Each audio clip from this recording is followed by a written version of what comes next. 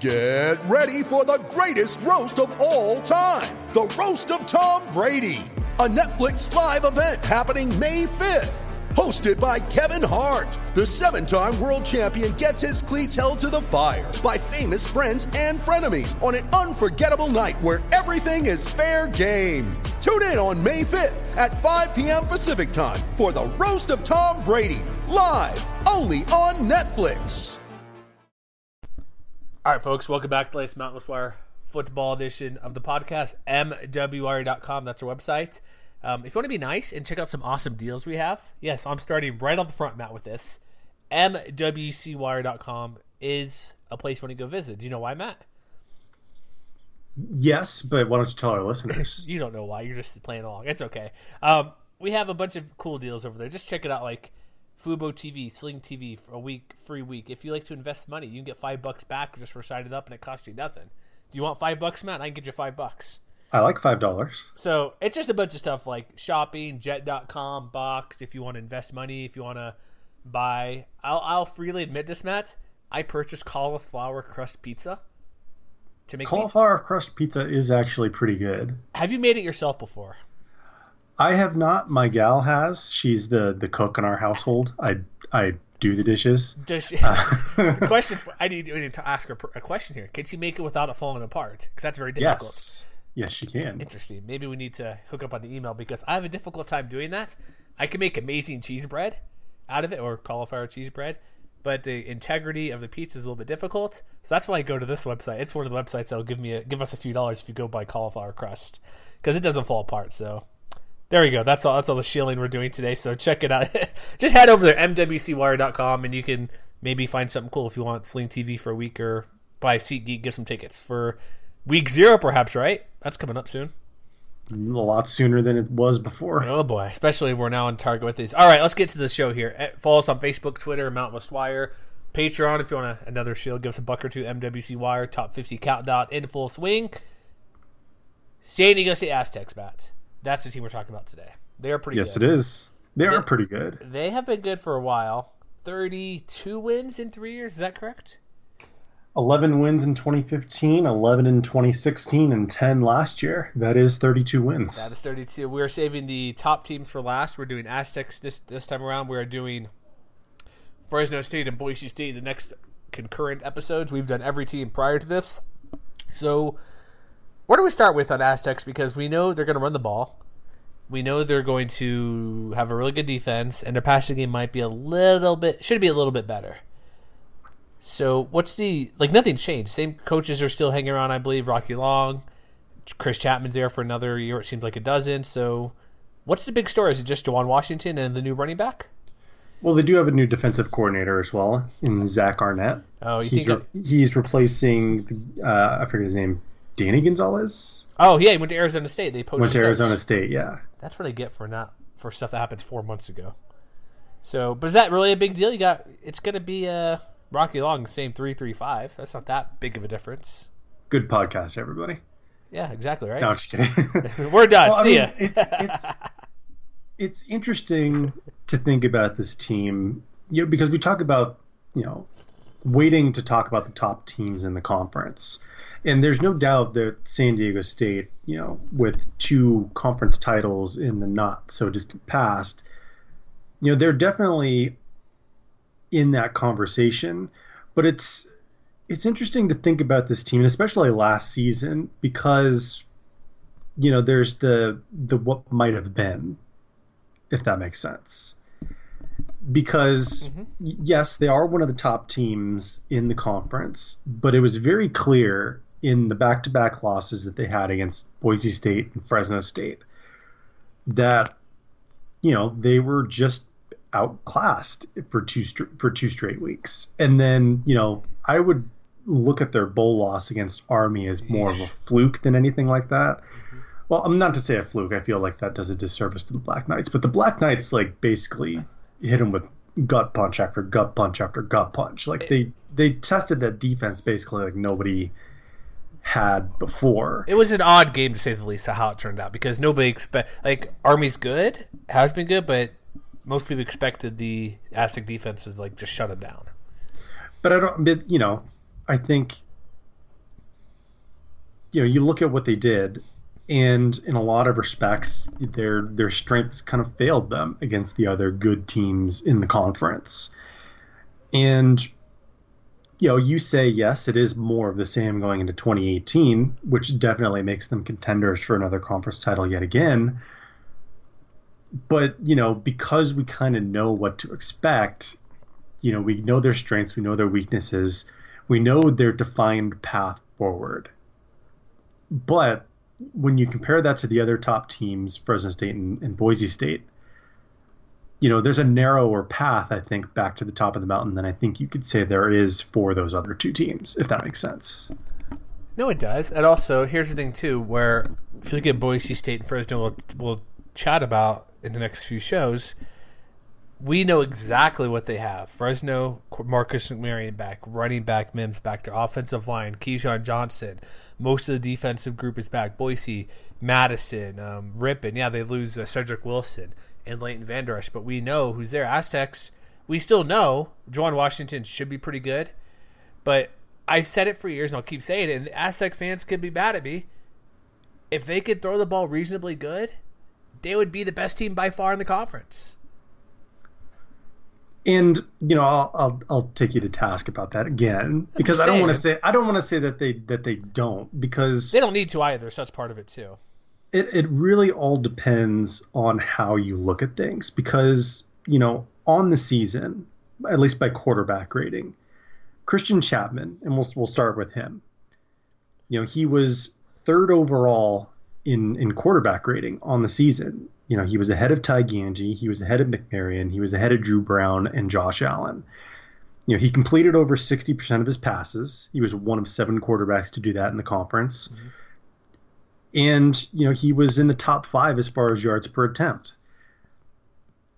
But if you narrow that down a little bit to just look at what he did in conference play last year, it changes the picture a little bit, because his completion rate dropped from 60% overall to 57.5% in conference. And, that lack of efficiency, I think, may have hurt them just a little bit. I think, especially if you look at those 2 games that they lost against Boise and Fresno, Chapman was basically a non-factor in those games, in a way that when the Aztecs lost games in 2016, you look at his numbers in those losing efforts, and there's a huge difference between them. If you go back 2 years ago, he was still completing 58% of his passes, and he had 5 touchdowns against 1 interception in those 3 games they lost 2 years ago. But last year, he completed under 50% of his passes, and he had just 1 touchdown. He had a quarterback rating of about 101. And so I think if you were looking for a place to start thinking about how this team can improve, can Christian Chapman be just a little bit better? Yeah, because I don't think it's going to take much. No. If you look at, for instance, the fact that he only threw 4 interceptions last year, right?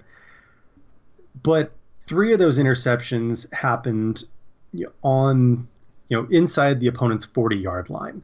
Do you know how many interceptions he had inside the opponent's 40 in 2016? I do not. 0. Okay, then.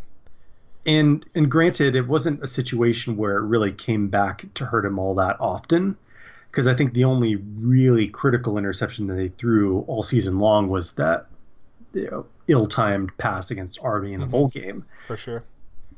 But, if you look at what they've done, for instance, when it comes to converting those kind of scoring situations, from 2016 to 2017, there was a bit of a drop-off in their ability to score points on trips inside the 40. 2 years ago, I'm just trying to scroll back up real quick. 2 years ago, they were 18th. They scored just over 5 points per trip. And last year, they slipped down to 4.6, which is still inside the top 50. But, those kind of critical mistakes are the kinds of things where if you can clean it up, Aztecs fans can feel a little bit better about their chances. Like I said, I don't think it's going to take much. Well, it's not, but when you look at when he goes 5 of 11, well, Hawaii game, whatever, but 10 of 20 for 50 yards or 77 yards against Fresno, 3 yards attempt. 2.5 yards attempt versus Army. It's like even as Stanford, where he had that game-winning drive, still only 6.4 yards per attempt. Like, he just needs to be. I'm not saying he needs to be great, but like, get me to like what. I still think it's part receivers, it's part what they want to do because they want to just run the ball because that's their strength and that's how they do well and that's great. But for him, like let me back out of conference player, but like overall, like what I think get him to what would 64% be fine overall and like percentage like 18 touchdowns, would that be help you out a bit better? Like, well, how much better? He doesn't need to be that much better because he's not going to complete 70% of his passes. We know that for sure. But if he gets to 63%, that'd be best in the conference. And like, yeah, it's those kind of degrees of difference that could make, a wealth of difference for the entire offense. Yeah, and he had 13 touchdowns overall. That's not good enough. Get him to 18. I'm like, he doesn't turn the ball over. He's not going to go downfield a ton, but he needs to get in the end zone more. I don't know. It's like they score on the ground, so it's hard to say. But I guess I'm going to point somewhere. Just maybe you want a downfield threat a little bit more and be maybe 64% completion rate. Because if you're 3% higher and you can say your yards per attempt goes up a little bit more, like he was at 7.7, get him to like 8. You know what I mean? Like 8.1. Get just a little bit more would go a long way to making him more of a threat where teams, because even though if teams will pound the, like, just put 8 guys up front, and just do run blitz every time, on when they know they're going to run or let him beat you if they want to. He's not going to be a team most of the time, not going to beat you. I know he had the huge drive versus Wyoming a couple years ago and then last year versus Stanford, but he just needs to be a bit more consistent. And it's just a little bit better, and I would put them ahead of like Fresno State or maybe even Boise State if he was a little bit better. Yeah, and I mean, I don't think that it's necessarily all on him because, if you look at it from an efficiency standpoint, he's been pretty consistent when it comes to making critical throws on the opponent's side of the field. Last year he had 78 passes inside the opponent's 40-yard line, and he was well over 60%, and he had 11 touchdowns. I mentioned that he had 3 interceptions last year, but he also had 11 touchdowns. But on the same amount of throws, basically, in 2016, he had 77 throws and he had 18 touchdowns against 0 interceptions. And it's not like you can throw the excuse out there and say, oh, well, maybe they leaned a little bit more on the running game. That's not necessarily true. They ended up having 19 red zone touchdowns in both 2016 and 2017. So, it's not even that he has to kind of reclaim all those gains. If he can just make 1 or 2 more big time throws, not even week to week, but just, when it's a critical situation, if they can get 6 points rather than 3 points, well, that's my point. In a close and late situation, which we've seen him be, absolutely nails in those situations more than once now. But, to do it just a little bit more consistently. Yeah, that's all I'm asking. Like, just a little bit more. It's like when I talk about New Mexico, if he can kind of got a guy who could pretend to throw, it'd go a long way. And just a little bit more. So I'm saying, like, I would be more confident in picking them to, like, win the division or win the conference. But we'll see how it goes. But so let's go to the since we're talking quarterback, let's just shift to the receiver portion of this team because it's not all on him. A better offensive line will help as well. But, like, who's going to catch the ball for him? Because that's going to be a big deal as well because they haven't really had – they've had David Wells in the past who would catch the ball. He had that big – didn't he have the game winner versus Stanford, right? Yes, he did. And they lose a ton of guys like Michael Holder, gone. He had leading receiver, 43 catches, gone. Rashard Penny, who caught about 19 catches. Their leading guys back don't have as many catches as Michael Holder did. Like Fred Sullivan and Khalil Warren both combined for just 33 catches. So how much better can Chapman be if the guys coming back have never played, not never played, but haven't played to like a high degree? It's going to be really interesting, I think, to see how that shakes out because, Holder was kind of their number one guy last year, but he's not like and he was their number one guy in 2016 as well, but he's never been like a Cedric Wilson or a Michael Gallup kind of contributor. And I think that the Aztecs definitely have some very intriguing talent. It's not like they haven't been recruiting guys to be able to come in and make those plays in the future. I think, for instance, the future is kind of now for Fred Trevelyan. He's a senior. He's probably their number one outside threat.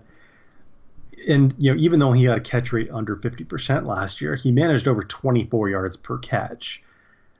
So, if he can be that kind of 50-50 home run threat, that could be a tremendous asset for this offense. But, other than that, they have a bunch of young guys who I think have a lot to prove. And I'm thinking most specifically about, guys like Tim Wilson, guys like Isaiah Macklin. Both of those guys are huge targets. Wilson is 6'4", and Macklin is 6'5". So, maybe it's an instance of, play action, Chapman drops back, and, he has 3 guys now who can go up and get it. That, I think, is an element to this offense that we haven't really seen before because, most of their leading receivers from the last couple of years, like Holder and Truxton, they weren't really big guys like that. And so I'm very interested to see how those 2 guys, Wilson and Macklin in particular, how they step up. Because I don't think they necessarily need a stable of guys with like 60% catch rates, because this isn't a spread offense like, like a Hawaii or a Utah State or something like that.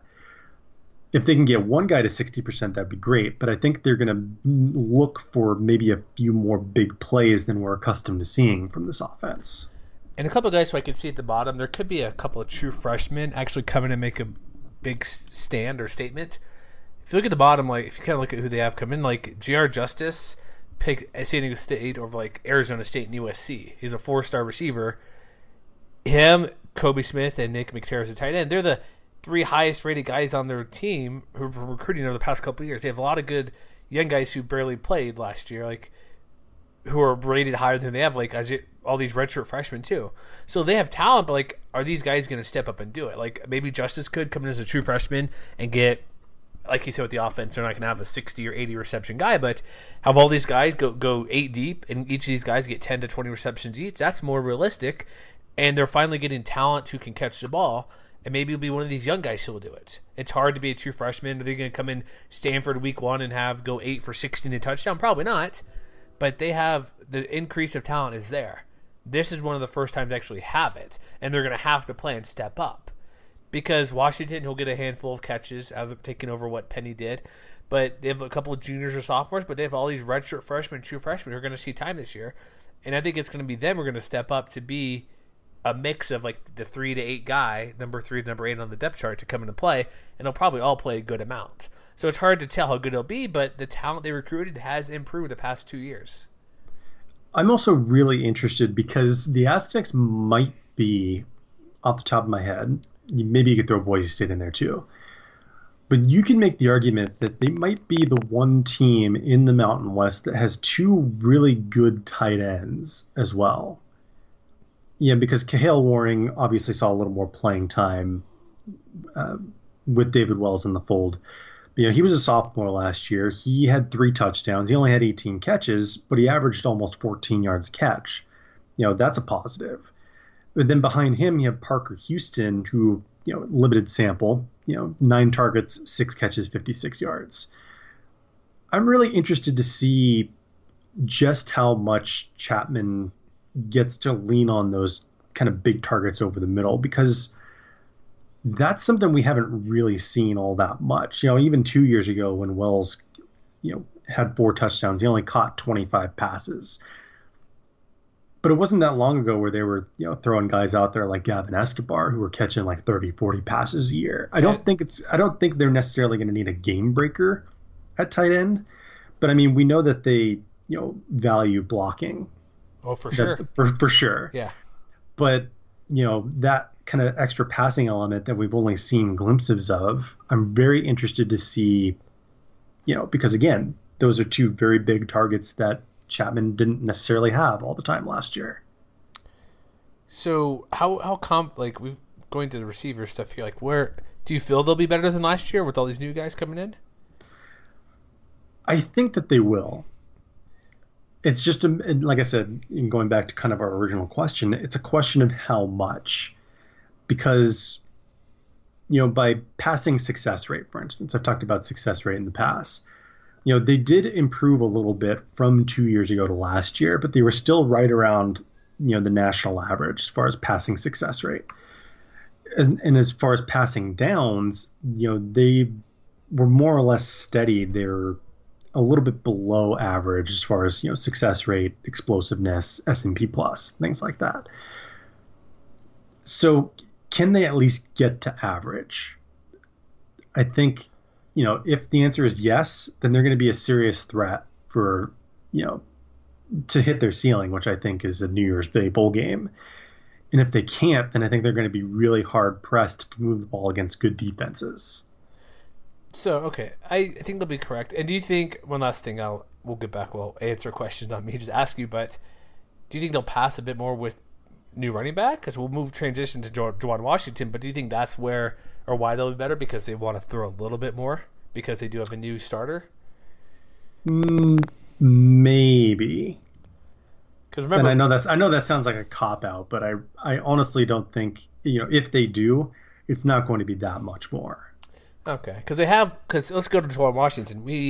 There's all conference stuff this past week, media days recently, because we're actually past that at this point, recording this particular show. And the big argument was Washington versus Alexander Madison at Boise State. Mm-hmm. And we kind of mentioned, if you haven't heard that one, go listen to it. It's more like, do you want potential or the sure thing? Or more of a sure thing, because you've seen Madison, whereas Washington, we've seen him play bits and pieces, very good. But look at the Aztecs' career, at least the past two, not even the past 2 years, going back like almost a decade, every running back they've had has been really good.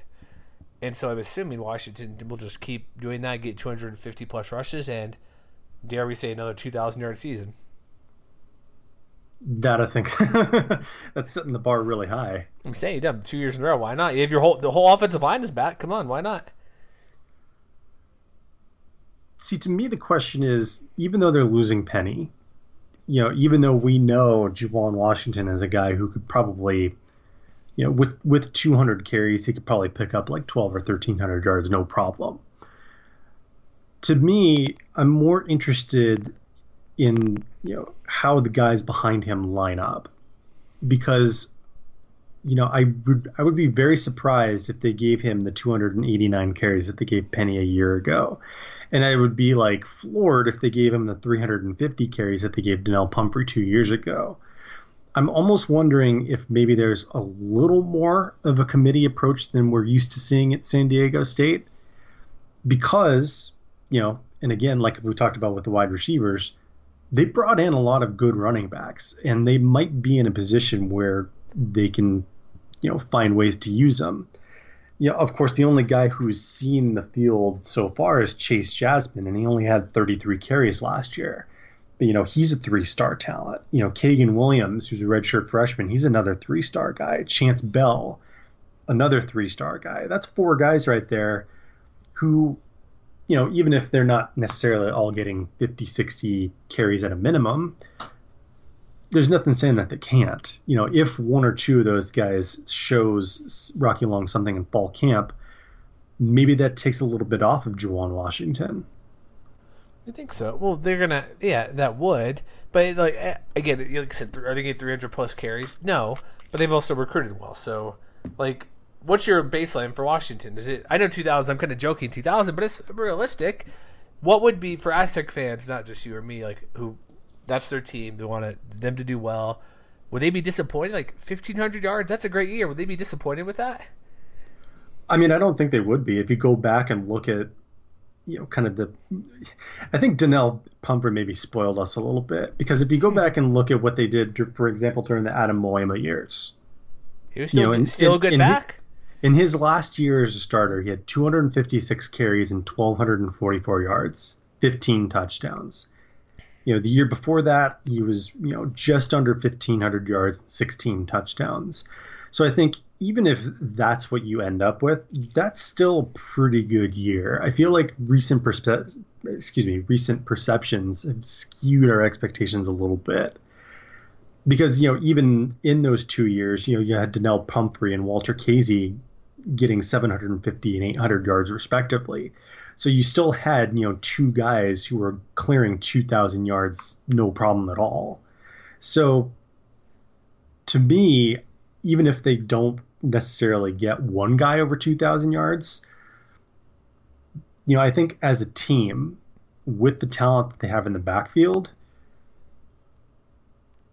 I'm thinking, I'm trying to set a reasonable number here because they've gone over 3,000 yards rushing each of the last 3 years. Let me give you a second. So let's put it this way: 3,000 yards over or under as a team this year.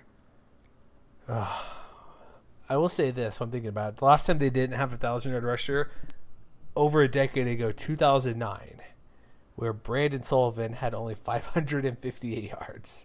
It's pretty good. And that's also Walter Casey on the team. He had 371 as a true freshman, or freshman of some sort. So you're putting the baseline 3,000 yards? As a team. Obviously as a team. I got to say under. Well, because, like I said, 3,200 last year, 3,600. As a team, I'm going to go under because 2014 they didn't get there.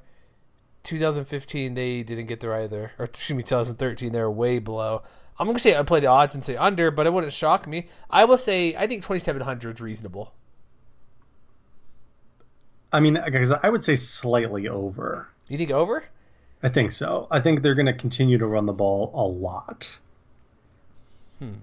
And to me, the question is not necessarily like the explosiveness, because we all know Juwan Washington's going to be explosive. He averaged 6 yards a carry last year in 120 some odd carries. To me, one of the questions that I think is also going to make or break this season is how much of their success being efficient can they get back? Because if you look by success rate as an offense, from 2016 to 2017, they dropped from 38th to 84th. And while it's great when Rashad Penny is running wild for 10, 15 yards at a time, sometimes you need those 4 or 5 yards, and they got them a little less often last year than they were getting in years past. And that's reflected in other numbers too, like for instance stuff rate, where the percentage of plays that are stopped at or behind the line of scrimmage. 2 years ago, it was at 18.5%. It was a little bit above the national average. Last year is at 20%, which was a little bit below the national average. So they slipped a little bit there. They slipped a little bit in power success rate too, from 75% down to 71%. And that went from being basically a top 20 figure to top 40 figure. So it's those minute differences where if they can find one guy to get those tough yards, even if it isn't Washington, if it's one of their other guys, one of their highly touted recruits, to me that is going to be more important in the long run. All right, so he's going to lead the conference in rushing, right? I mean, I think he's a good bet. I don't want to necessarily say it's a surefire thing. Let's just say this running game will be fine. It may not be as amazing as last year, but it's going to be what it's always been: consistent, very good, and tough to stop.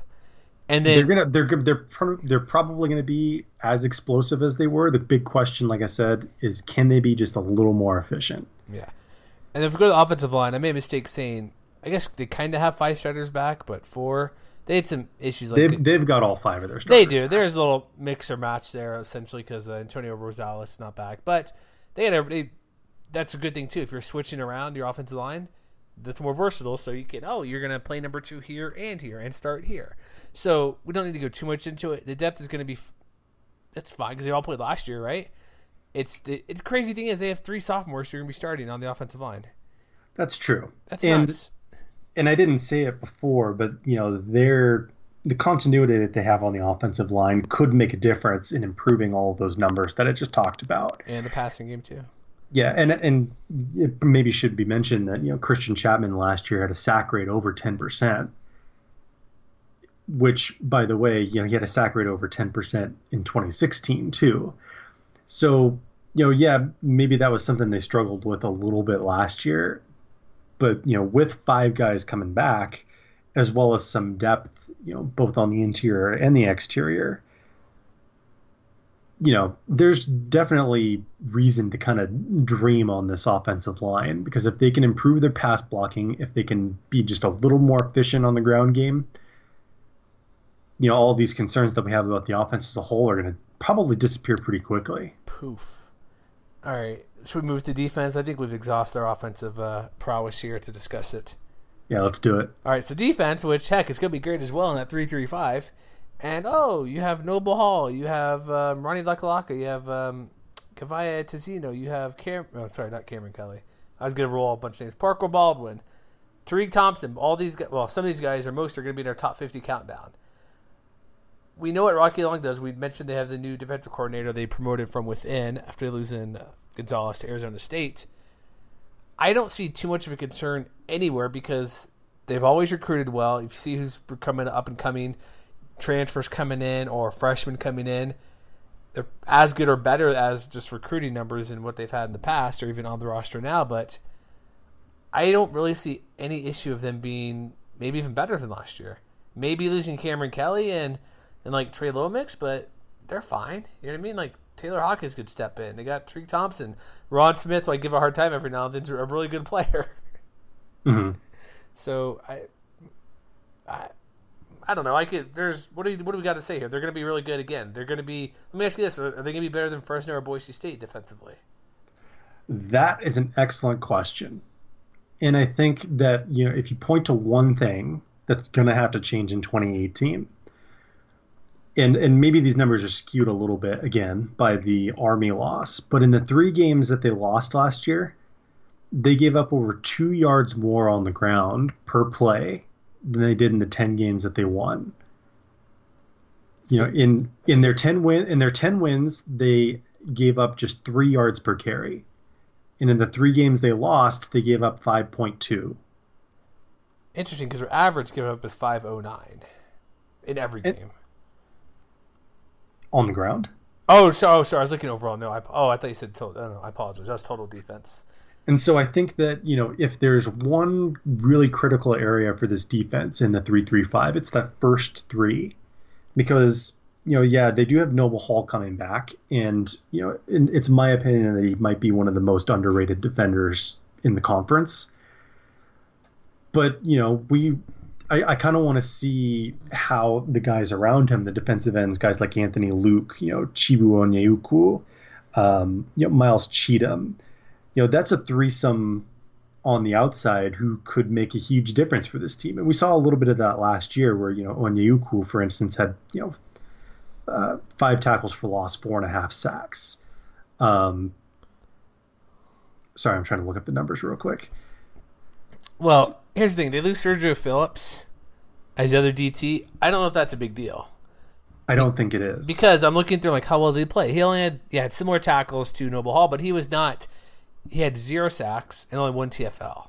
Mm-hmm. So it's he's a big body, which is huge.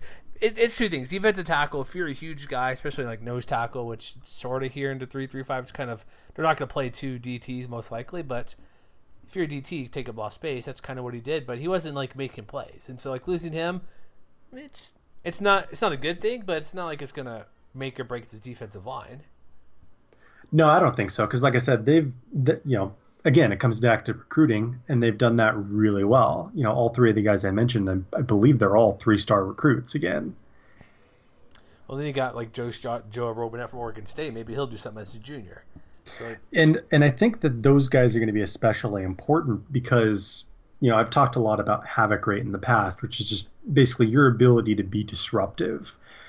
Tackles for loss, sacks, forced fumbles, passes defended, those kinds of things. And when I went and I looked at the numbers thinking about this podcast, the one thing that really stood out to me was the fact that, as a team, the Aztecs defense, their overall havoc rate dropped from 25th in 2016 to 79th. And as a percentage, they dropped from basically 18% to 15%. And that may not sound like a lot, but the biggest difference was in the defensive line's ability to be disruptive. They ranked 109th last year in defensive line havoc rate after ranking right around average the year before. So yes, they do have the talent, but that talent's going to have to step up. And the sooner that they do, the better off they're going to be. Yeah, and if you think about what's up front, a couple things where you can kind of look at where that could be helpful or hurtful. Play Boise State. They play them. They run the ball well. Fresno State should have a better running attack. When they play UNLV, who's going to run the ball like crazy, they play a lot of teams. Stanford, when they play Bryce Love opening week, they're going to have guys up front to stop that. And then conversely, when they play passing teams like Hawaii, can they get to the quarterback? Games they should win, obviously, but can they get the quarterback versus Boise State when they can have a run and passing game? And so it's not just you've got the havoc, it's what type of havoc too. Yeah. And so that's something to look forward to if Bryce Love's going to have a huge game, or Madison, or if McMarion can throw well because he has time. It's going to be an issue. That's probably, would you say that's probably their biggest issue a little bit on defensively? I know linebackers lose a couple guys, but like Laka is back and he's really good. Even though was he on our third team or second team?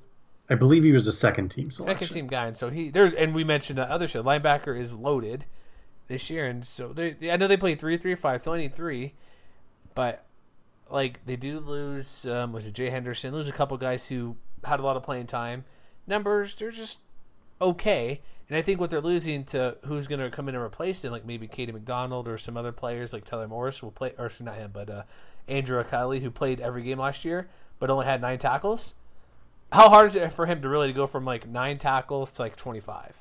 Probably not very hard, right? These linebackers are going to be really good. Yeah. Let's just put that out there right now. Okay, we could just do that. That's easier. I mean, not just Laka, but the guys around him. Mm-hmm. Troy Cassidy was a sophomore last year, and even though he only had 22 tackles in limited time, he's going to step up into a role. Like you mentioned, Andrew Alecki, he had 4 run stops in limited time. He's probably going to play a bigger role. Kaiva Tizino, who we've heard from Aztecs fans throughout the offseason that he's a guy that maybe people aren't talking about enough. He had 6 tackles for loss last year and a couple sacks. Maybe he's that next guy to be a real big pass rushing threat from the linebacker position. Maybe he's the next Aztec to rack up double-digit sacks. You don't know. But the ceiling for this linebacking core, I think, is pretty high when you compare it to a lot of other units in the conference. Oh, it is. They're like I said. I don't want to say they're going to be fine, but their Aztec defense is. When's the last time it hasn't been very good? Like outside of a game here or there, they give. I know the Army game last year. I guess that's one most recently, but historically, the past decade, they're going to be fine with whoever they stick in there. And I guess if we move to secondary, losing Cameron Kelly's probably, I'm going to say, is their biggest loss defensively. Yeah. Because he really, really good, even losing like Trey Lomax, but Cameron Kelly, what he did, like playing in this position, like 60 tackles, he had 3 interceptions, 8 pass breakups. Now he's no Ron Smith who had 16, who I need to start giving more credit to, but a couple fumbles forced. He was their leader on the defense, and I guess Ron Smith will take that spot. Maybe Kyrie Woods will come in to be the other CB. Jeff Clay perhaps will come in. They've all played. Like there should be a little concern because like the linebacker group, they have a lot of guys who played last year. They have bring back. I know they play 5 defenders, so it's a little skewing about how many players have played time. But they have 6, 7, 8, 9 guys who played 10 or more games last year, and that doesn't include recruits who are coming in, either true freshmen or transfers or guys who haven't played who are higher rated than who's on the field at the moment. Mm-hmm. And so, again, it's going to be fine. It's going to be really good. It's going to be fine. It's just, it's hard to say what more can the Aztecs do besides when they play the really good teams to actually play as good as them. Because I know they beat Stanford last year. Arizona State wasn't very good. So you beat them in Phoenix, that's fine, or Tempe, but if you want to be taken, not that they're not taken seriously, they should be taken more seriously because of 10-plus wins the past 3 years. Not many teams do that. They need to have a year if they want to be that team because they desperately want to go to a big-time bowl game, which, if I'm correct, they've never been to any type of bigger game like the Holiday Bowl, perhaps, back in the WAC days. Mm-hmm. Or whatever Marshall Faulk did in the 90s, which is still the WAC days. If they want to be that team, I'm not saying this is your year to do it, but they've been waiting and building and building.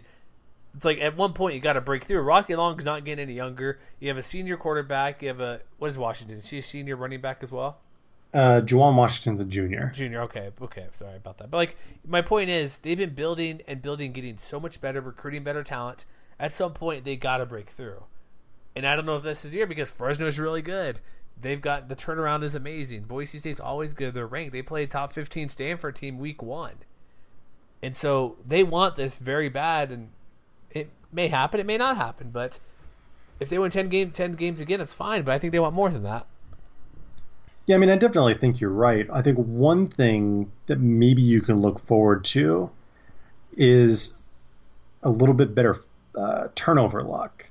And that's not to say that they had awful turnover luck last year. They still finished above, in the top 5 in the conference as far as total takeaways and everything. But, they only recovered 40% of the fumbles that they forced last year. And that was after recovering just, 3 of 12 back in 2016. So, if they can just be a little luckier in that regard, that could have a cascade effect where, if you give the offense a shorter field to work with, maybe that emboldens them to just run the ball right down their throat. And, I'm not going to say that's a thing that's going to happen, but, the way that those things work is, if you put in the work to force fumbles, that's a skill. And, recovering fumbles is mostly random. And if you read Football Outsiders and you're aware of that already, but, if that randomness falls a little more their way in 2018, that could make a huge difference. Okay, and also, same thing, I mentioned Rod Smith, he had 16 pass breakups. 16! Yeah. It's I know some of those are tips. You come in last second, you reach out and get it, but he also only had 2 interceptions. I'm not saying he'll get half of those, but say he, instead of getting 16 pass breakups, he gets 13 and 3 more picks. That could be double-digit points for your offense. Yeah. And so it's PBUs are not. I guess they're sort of random too, but they're just tips and get in the way. But you're getting your hand on the ball. 1 or 2 more of those go in your favor. It's either to you or you hit it to somebody else or somebody's nearby. It's like a jump ball sort of. Those are still random, but pass breakups are fine. But try to grab the ball if you can. I know it's difficult to just say, "Hey, go grab the ball," but if you're getting your hand on that ball that many times, I would think you might be able to get more than 2 picks.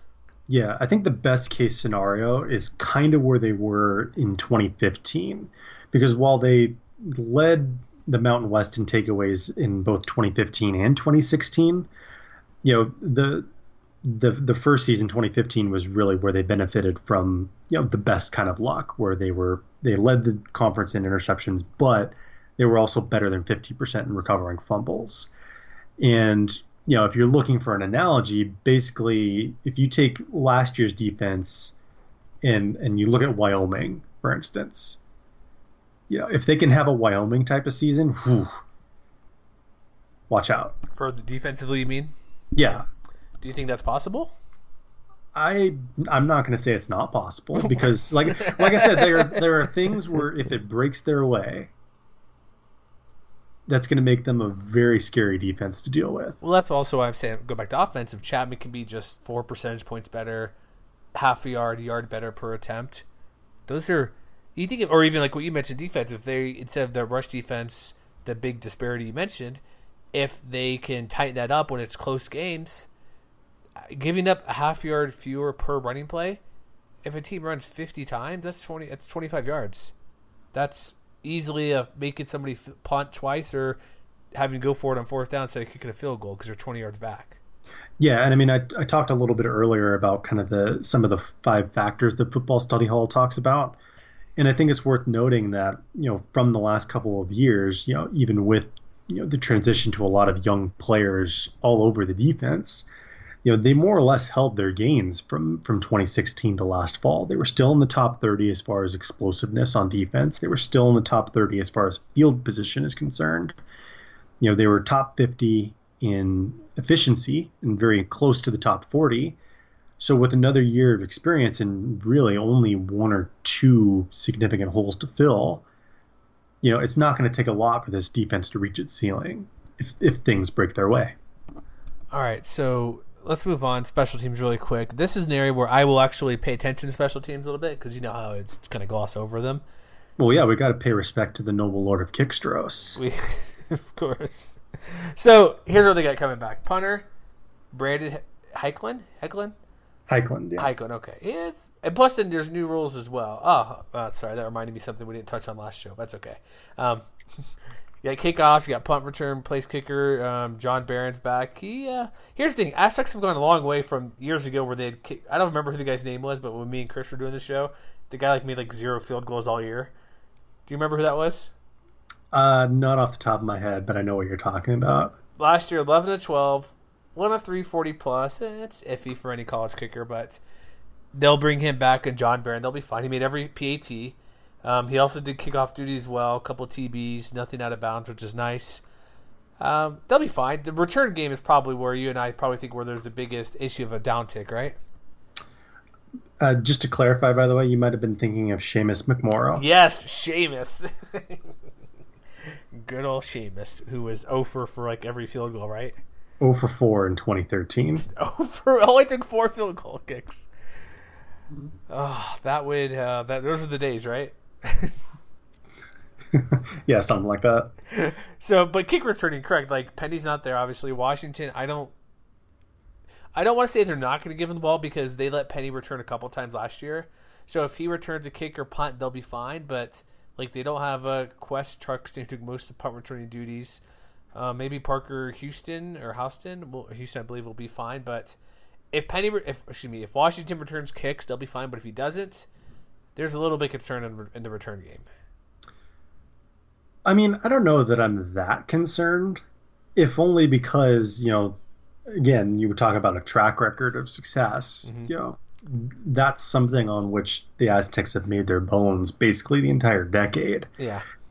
So, even if we don't have an idea of who's going to handle those roles, whether it's, Washington or somebody else, one of their other running backs perhaps,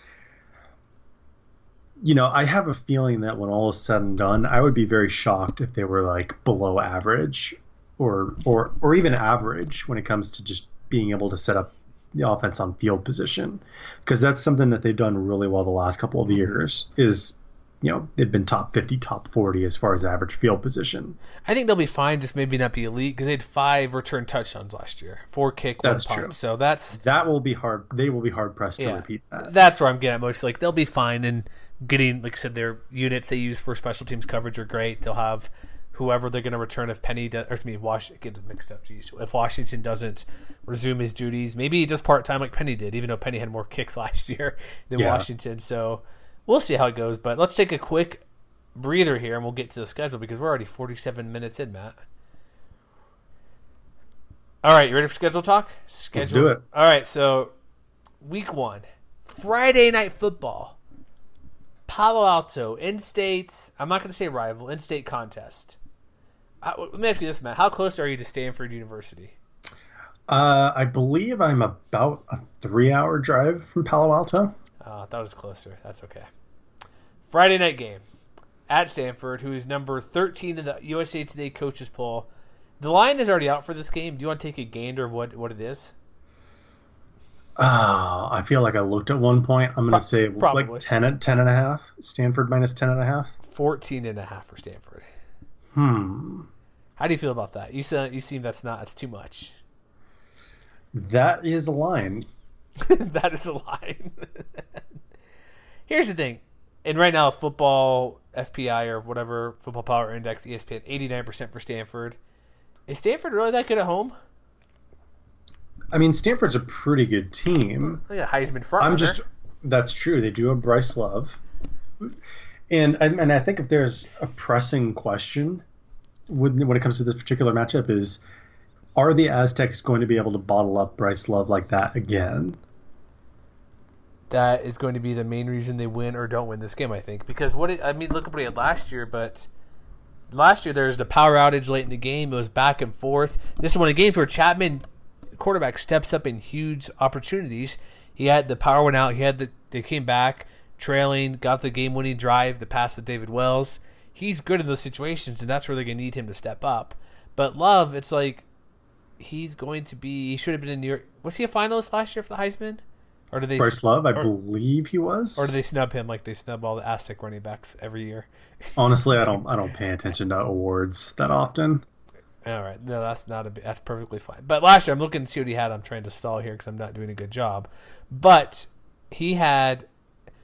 Okay, you say he was bottled up last year? He had 184 yards and 2 touchdowns. Wasn't it like 2 long runs though? He had, I'm looking real quick, he had a 53-yarder. Mm-hmm. I think you're correct, 'cause he only ran the ball 13 times. But I think you're right where he had 2 huge plays. I'm trying to see here. I'll take me a minute, but you could be right where he had just 2 giant plays. But it's still, it all counts, right? It's still 180 yards, whatever it may be. That's true. So, as for Stanford, like, this is a winnable game, right? Even though it's on the road, it's a very winnable game for San Diego State. It's going to be as tough as you would have thought it was last year. And not just because of Bryce Love, but also because, the other big question is, are they going to be able to, make the quarterback's nightmare, or make the quarterback's night a nightmare like they did last year? Because, Keller Christ is gone, KJ Costello is in, and all things considered, he was pretty good last year. In his first full year, I believe he was a true freshman, but he completed just under 60% of his passes. 14 touchdowns, 4 interceptions. And it wasn't like he was slouching against a lot of the better teams in, the Pac-12. Like, he had a really good game against Washington. He had a really good game in a big win at home versus Notre Dame. He had a pretty good game in a close loss against Southern Cal. So, I mean, this is a guy who's going to be ready to play. And he does have, his top 4 receivers coming back. Most notably J.J. Arcega-Whiteside, who averaged over 16 yards a catch last year. That's pretty good. Pretty good. To me, the question is, are the Aztecs going to be able to take advantage of a front 7 that's reloading? Because if there's questions about this year's Cardinal team, it's how are they going to replace production like Harrison Phillips, who had 9 tackles for loss, Justin Reed, who had 5.5 tackles for loss, also had 5 interceptions. They've had a history of producing kind of big play dudes like Solomon Thomas, for instance, who was drafted by the 49ers a couple years ago. And, there's no question that they recruit well, but they are replacing a lot of guys up front where, maybe if you're looking for one big game out of Juwan Washington this year, it's that first game against Stanford. Definitely could be. They lose, 2 of their 3 top defensive linemen, a linebacker. You mentioned Reed already. But they recruit well, Stanford does. And he bring back, everybody. Like, their offensive line, I'm just looking at that really quick. Holy crap. Everybody's, all conference in the Pac-12 last year, essentially. Honorable mention. And they probably have, Nate Herbig would be a preseason All-American, most likely, or close to it. So, they do lose one guy, but it's going to be tough. Like we mentioned, as you said earlier, the front for the Aztecs defense needs to step up. This will be the same thing. This could be a game where each runner goes for 150 plus. That's definitely true. And that was kind of like last year, but there's actually defenses were both really good. So I'm not going to give a score, obviously, even though we're a couple weeks away, but this is probably a low scoring game. And here's the interesting thing is, I know the running back situation we're pretty confident in, but outside of that, they're kind of both losing the same amount of stuff on defense. Both teams bring back their offensive line. Receiving group, I guess Mika Holder's gone, so that's a little bit different. But kind of what's being lost is almost the same on both sides. Almost. At least defensively, I'd say. It's kind of interesting how these two teams are almost they're all very much mirror images of one another. So, except for the 3-3-5 thing. Stanford doesn't do that. They're going to run the ball, not pass when needed, have a really strong defense.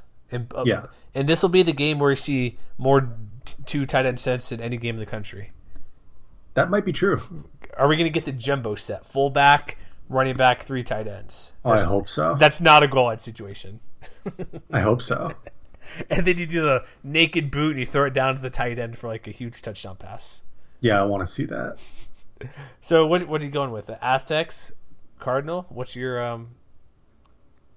what are you going with? I do think the Aztecs can do it again. Oh, you're going to say a victory. I will. I really want to say a victory, but I'm going to go loss. Because here's the thing. A couple reasons why. Well, first off, Bryce Love, duh. Replacing Juwan Washington, replacing this from Penny from last year. Aztecs historically aren't very good against good teams. Point to that even just last year, Fresno, Boise State, years past before, they struggle against really good teams. Now, the 14.5 point line is ridiculous, and this will come down late to be close, but I'm not going to take the Aztecs to get the victory, unfortunately. I mean, I think if they're going to do it, it's probably going to look a lot like last year's game where, even if Bryce Love gets loose, here and there, I think that this defense is good enough, especially that, the front six, if you will. I think they're good enough to contain him and really force the quarterback to make plays. And even if Costello is a little bit better than Keller Chris was last year, this is still one of the most dangerous secondaries in the Mountain West. And if, things come to fruition like the way, like I think that they can, or if they get, a little more good luck on their side, one or two more bounces go their way than they had last year. I'm fully expecting it to be a one-score game, kind of like it was last year, but I do think that the Aztecs can pull an upset again. You're forgetting one thing. You assume Stanford's going to throw the ball at all. Well, I mean, they might. They did throw the ball 20 times in their last 6 games last year. I'm just saying. No, that's all right. So I say loss. You can send the hate mail to me and praise Matt with Bitcoin or something, whatever you want to do. I don't know. No, don't give me Bitcoin. No Bitcoin? What, do you have a cryptocurrency of choice? No, then? I don't. Let's just move on. Sac State victory, obviously. That's a win. Arizona State. Matt, how is the Herm Edwards-led team, who doesn't know to talk to parents when recruiting, is a favorite to beat the Aztecs? I have no idea. It's at home. This is going to be a San Diego State win, and I don't think it's going to be close. Okay, so let's start there. Why do you think it's not going to be close? Herm Edwards. I don't like Herm Edwards at all. Can I just say that? Huh?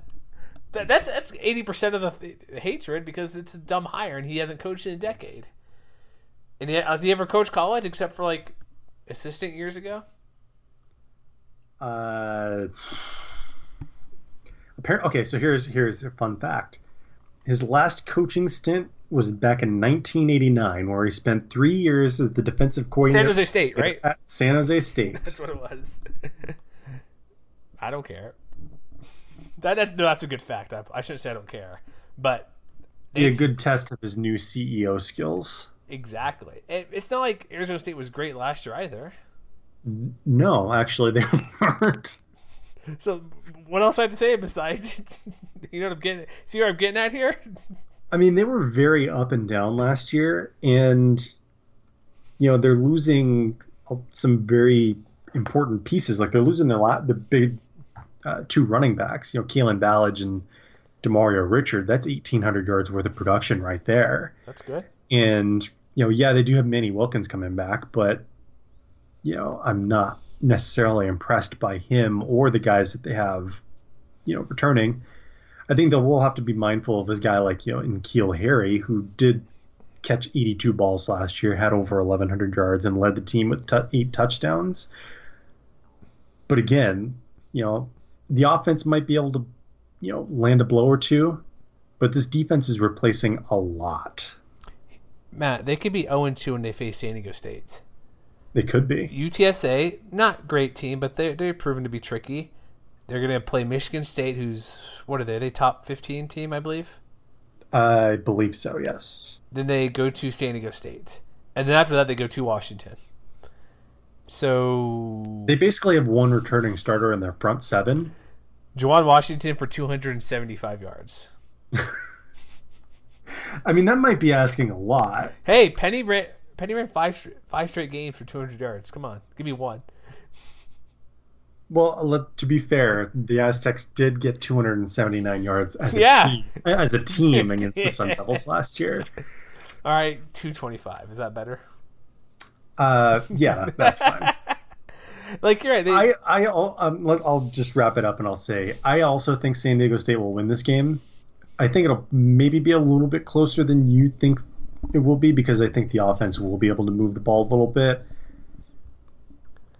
But I think that the Aztecs running game should be able to keep this one in check. It's like a 17-point victory. That's what I'm getting at. Also, have you seen Arizona State's offensive radar? I have not. It looks like a whistle, if you're wondering. That could be good or bad, but it looks like a whistle. That's all I'm saying. All right. Next game. Let me stick with San Diego State here. They go Eastern Michigan. They're in the MAC. They beat Wyoming recently, so that's something, right? Eastern Michigan, not your older brother's Eastern Michigan. Yeah, they actually win football games occasionally, right? Yeah, they even go to bowls occasionally. So Aztecs should take care of this MAC team, who I think they're. What are they? I thought I had their prediction in front of me. I did not. But regardless, San Diego State shouldn't be losing. They're at the point in their football maturityness. They should be winning against most MAC teams as well, right?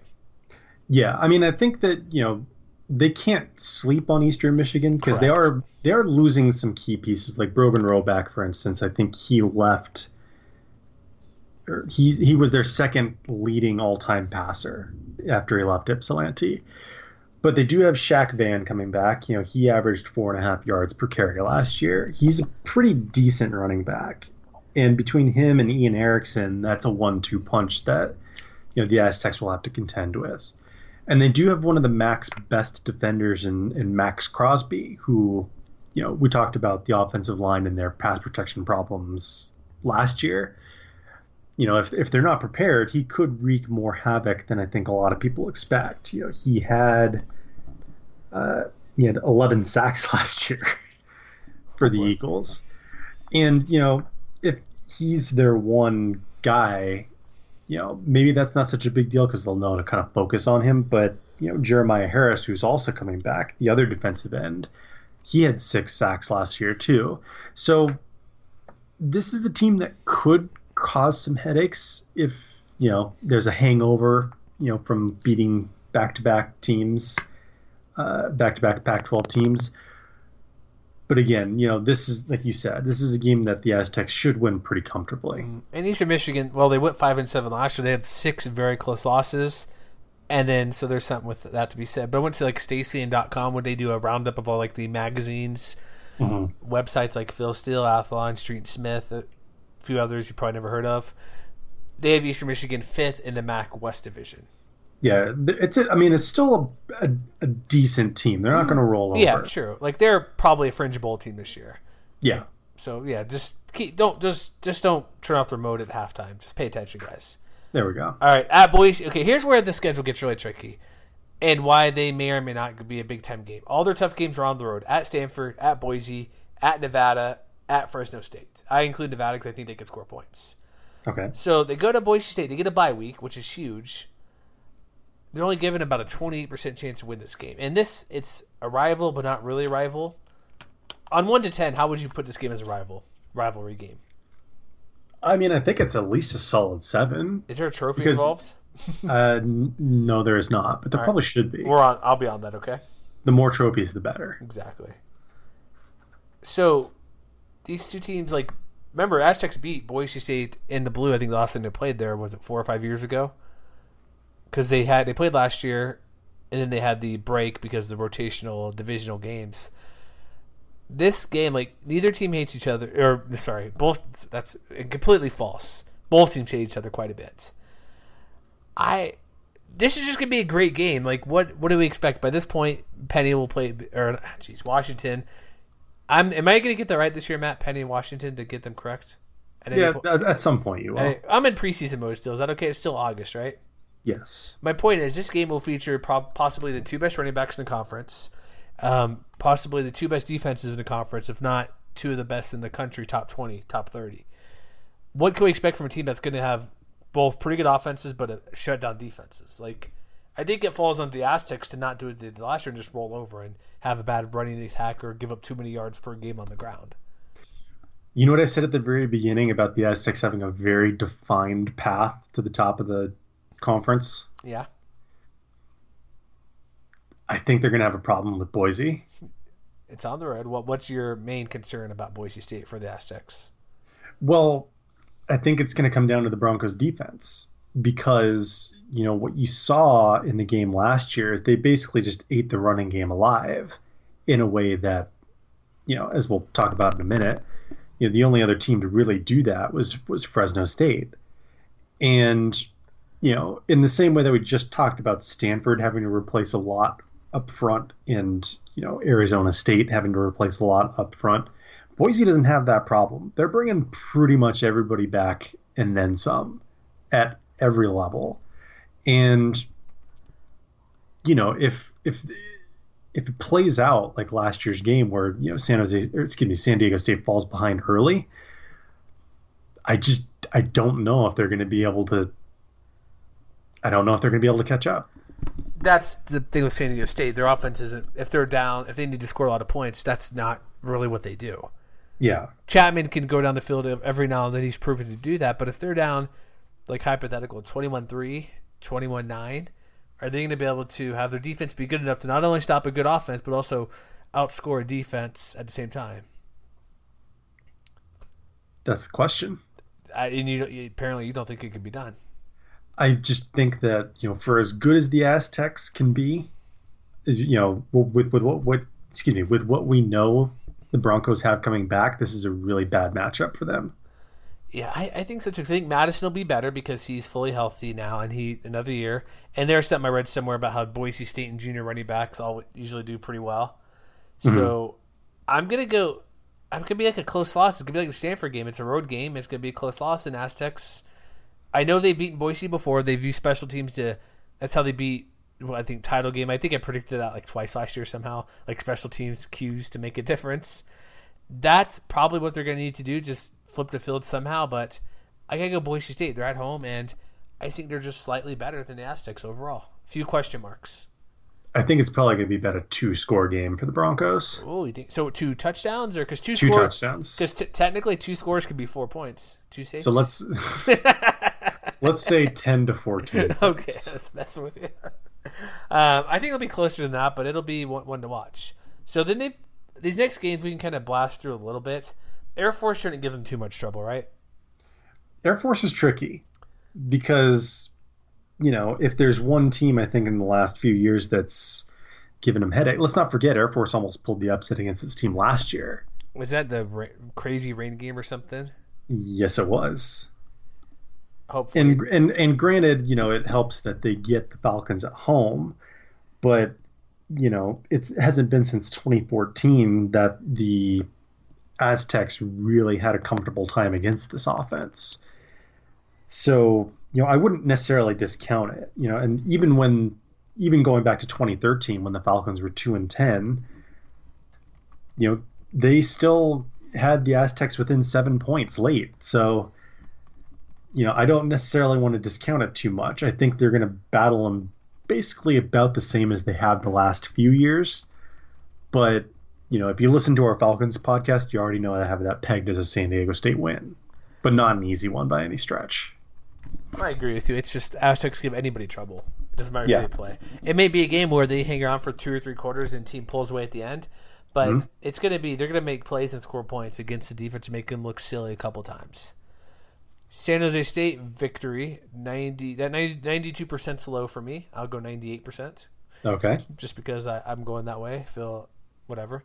At Nevada, I put this on a game to watch because it's on the road. Playing at Mackey is quite difficult. It could also, Bill C has only a 2/3 probability of Aztecs winning this game. That's interesting. Nevada, as I said before, I may do an article or may do a roundtable with everybody. They're my dark horse team to win the entire conference. Nevada is. I don't think they're going to beat San Diego State because their defense has just been atrocious. And you've heard us saying the other preview shows for Nevada. I do have the Aztecs being being victorious here, but like you said, if somehow Nevada gets out to a big lead, not even a big lead, 17-3, that could be enough for them to hold on for a victory. 21-6, something like that, 2 touchdowns. We know Nevada can score points, but San Diego State, they can, but are they able to score a lot of points?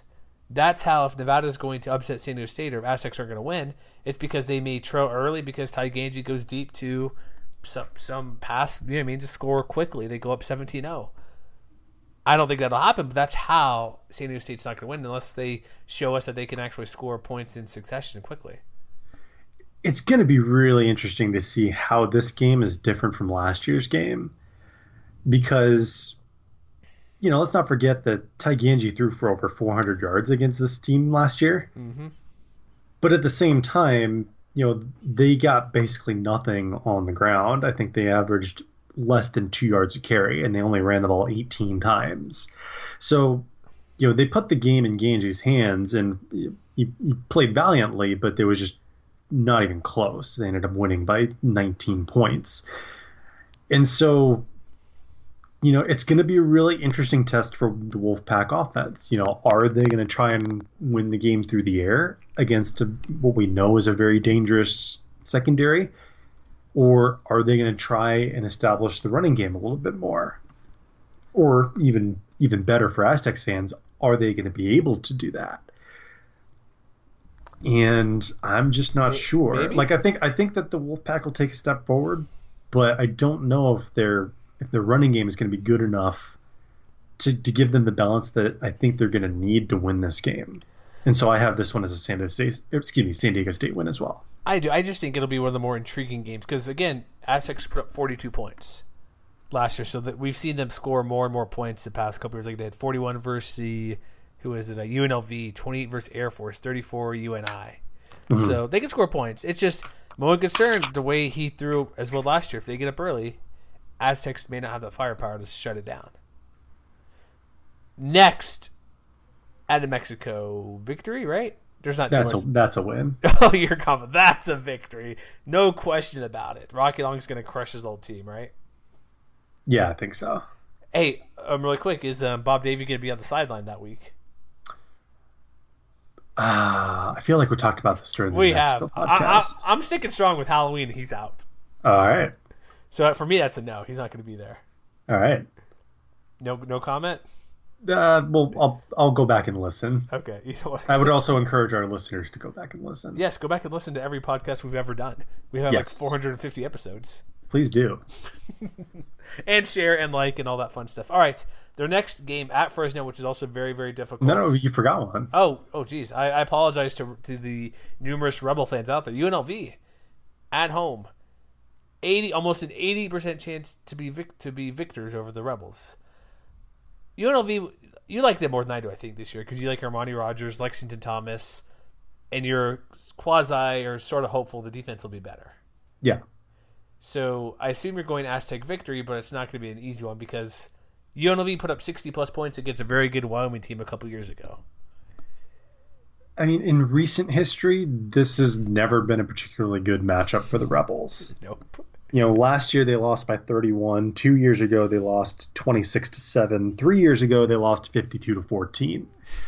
And if you go back even farther than that, it's since 2002 San Diego State's 13-3 in this series. So how did UNLV beat Fresno last year, Matt? Let's not revisit that. All right, that's a low blow. Sorry, but I think that more so than the Nevada game we talked about a minute ago, I do expect that UNLV will be able to do a little more damage on the ground than they did a year ago. Because, a year ago they got bottled up. They only averaged 3.5 yards per carry. And if they can do a little bit more, I think that's going to challenge them. But I don't know if they have enough to be able to do it consistently against this defense. Well, so Charles Williams, you're right. I think it'll be a little bit closer than last year. But I do think that the Aztecs will win this one. Probably, but they'll have Charles Williams and Thomas running the ball. Defense is going to be better than Nevada, but I think the trend will continue. Rebels will have a tough time keeping up, unless Rogers goes off and goes nuts for 200 in the air, 100 on the ground or something. But all right, now let's get to Fresno State. You are gonna let me guess. How are you gonna predict this game? I think you're gonna say Fresno State victory. You would be right. I am too, because Aztecs are going winless on the road in those 3 big games. So, but here's why. Let's get to more than just saying that or why. These teams are. It's fair to say these teams are almost identical in how they like to play. Almost. I'd say the key difference: Fresno wants to pass a bit more because they have this guy, Keyshawn Johnson, who's pretty good. Well, I mean, I think you may have been able to say that last year. Yeah, you could have. I think it remains to be seen how the run pass ratio will be affected by, Marcus McMaryion having had a full year with the offense, because there's no doubt that they've got 3 or 4, maybe even 5 guys who can, make life miserable for the Aztecs. But, kind of going back to that core question of, is that defined path going to work out in this particular matchup? And, like Stanford, like, Arizona State, they do have a lot of questions up front. They're replacing pretty much, at least 3 guys on the defensive line. But I mean, I know enough about this team to know that the linebackers are still going to be really good. They've got all their guys coming back. They have everybody in the secondary coming back. And, maybe this is a tease for when we do the Bulldogs preview in a week or two, but I'm not as concerned about the defensive line reinforcements this year. And so, this seems like the kind of situation where, even if San Diego State has more success running the ball against this defense than they did last year, I think at some point they're going to need Chapman to step up and make it play. And with the amount of talent on the back 7, I don't know if he's going to be able to do it. So, again, I think this will be a little bit closer than last year. I don't know if Fresno State's going to be able to control the game quite as well as they did last year. But I do expect the Bulldogs to be able to win at home. Yeah, I think being home is a big deal. And also, which we'll discuss, I don't want to give away too much before we talk Fresno and Marcus McMaryion. At this point in the year, it's not a big deal, but he'll, beginning early on, he'll have, again, full fall camp, spring camp, off season. I expect that offense to take a huge step forward overall, and that's where the difference is going to be in this game. Yeah. So it's gonna be a close one, but I'm going Fresno. Next week, Hawaii at home, victory, la-da-da, right? Mm-hmm. So my record 9-3, 2 losses in conference play. Yeah, I have them at 10-2, 6-2 in conference play. I would not be shocked if they do go 12-0, though. I mean, let's put it this way: if they go 12-0, they've got to go to a New Year's Day bowl game, right? Well, assuming that they win the conference championship. Yeah. But who's going to challenge them? Florida Atlantic? UCF. I know a lot of people are still on that bandwagon. I'm just saying, if you step back and you think about this team's absolute ceiling, if they go 12-0, win at Stanford, win at Boise State, win at Fresno State, tack on a win against Arizona State for good measure. That's 3 road wins that, without having gone to look back at what past group of 5 representatives have done, that might be the most impressive 12-0 of any team in the last 3 or 4 years. Yeah, well, it's more than Western Michigan, who snuck in. Yeah. It's let's see, Boise hasn't had a big game like that in a couple years. Last year with UCF, they didn't even play Georgia Tech to get canceled. Because last year they played Stony Brook, South Florida, sorry. I get those mixed up. They played FIU, beat an OK Maryland team, and who else they play? Austin Peay. It's all right, what's the deal with that? You know what I mean? Mm-hmm. Yeah. And so here's the thing too. That would be if they do go undefeated, which again, I think it's a possibility, not likely, but it's a possibility. Had they get Boise or Fresno at home, I'd give a better chance. But that seriously could be playing 3 ranked teams. Stay at Stanford, which will be ranked top 15. Boise very likely should be ranked. Fresno State, good chance they're ranked as well. Mm-hmm. You beat 3 ranked teams. You beat 2 Pac-12 teams. I'm just saying, here's the thing. Anytime the Mountain West champ is undefeated, they're going to be in it no matter what. I don't care who the American plays, or even if Florida Atlantic, they play Oklahoma, beat them. I don't think overall they'd be put ahead of the Mountain West champ. Mm-hmm. I'm pretty confident. Undefeated Mountain West champ will be ahead of any other undefeated team from the American, CUSA, Sun Belt, whoever it may be. I'm pretty confident in that, because that's also been historically true as well. So, yeah. So real quick before you wrap this up, what would you say, 50-50 they go undefeated from those 3 games that we're questioning, those road games? Ooh, okay.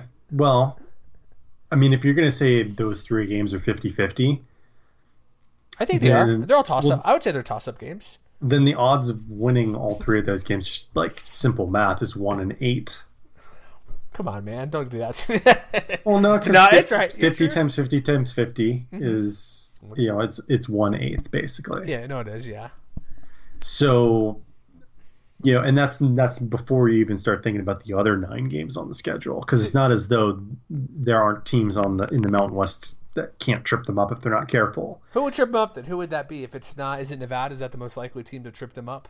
Well, I mean, I think we've talked at length about both of the Nevada schools and their kind of dark horse potential. So yeah. Okay. But like I said, it's a non-zero chance that they go 12-0. I don't know if it's a huge chance, maybe 5%. But I mean, if so, if we're looking back on this team in January, you definitely can't say that they didn't earn it at that point. Oh yeah, and also it's not like we're being like super homers, because like they beat Stanford last year. Stanford's 13th. I don't know if they're really that good of a team. It's preseason polls; they don't mean much, really. They do, but they don't. But here's my point: is it's not going to shock me if they beat those 3 teams. Mm-hmm. It'd be a minor upset, I think, depending how the season goes, especially with the Fresno game being late in the year. A lot of stuff can happen between now and then, but like every game on the schedule is winnable. That's what I'm saying. Yeah, like there's no, like it's not like they're tilting at Alabama or anything like that. Yeah, not playing Clemson, not Alabama. Even if they're playing Washington, I'd probably give them a decent chance to beat Washington. Mm-hmm. So, anything else we need to add about the Aztecs? Or are we good to move on to the next? Just wrap this bad boy up. I think we're ready. We almost went 90 minutes, Matt. This is a long podcast here. So, thank you for tuning in this whole particular podcast. We have 2 more. We have Boise State and Fresno State. We will have 2 in 1 week at some point. We're not sure when, because stuff happened during the summer. So, look out for that. Check us out at mwwire.com. Fall camp stuff going on. Check out our past podcasts over at TuneIn, Stitcher, Spreaker, Blog Talk Radio. Let people know we're around. If you like what we're doing, let us know, please. And as always, subscribe, and we'll see you next time, folks.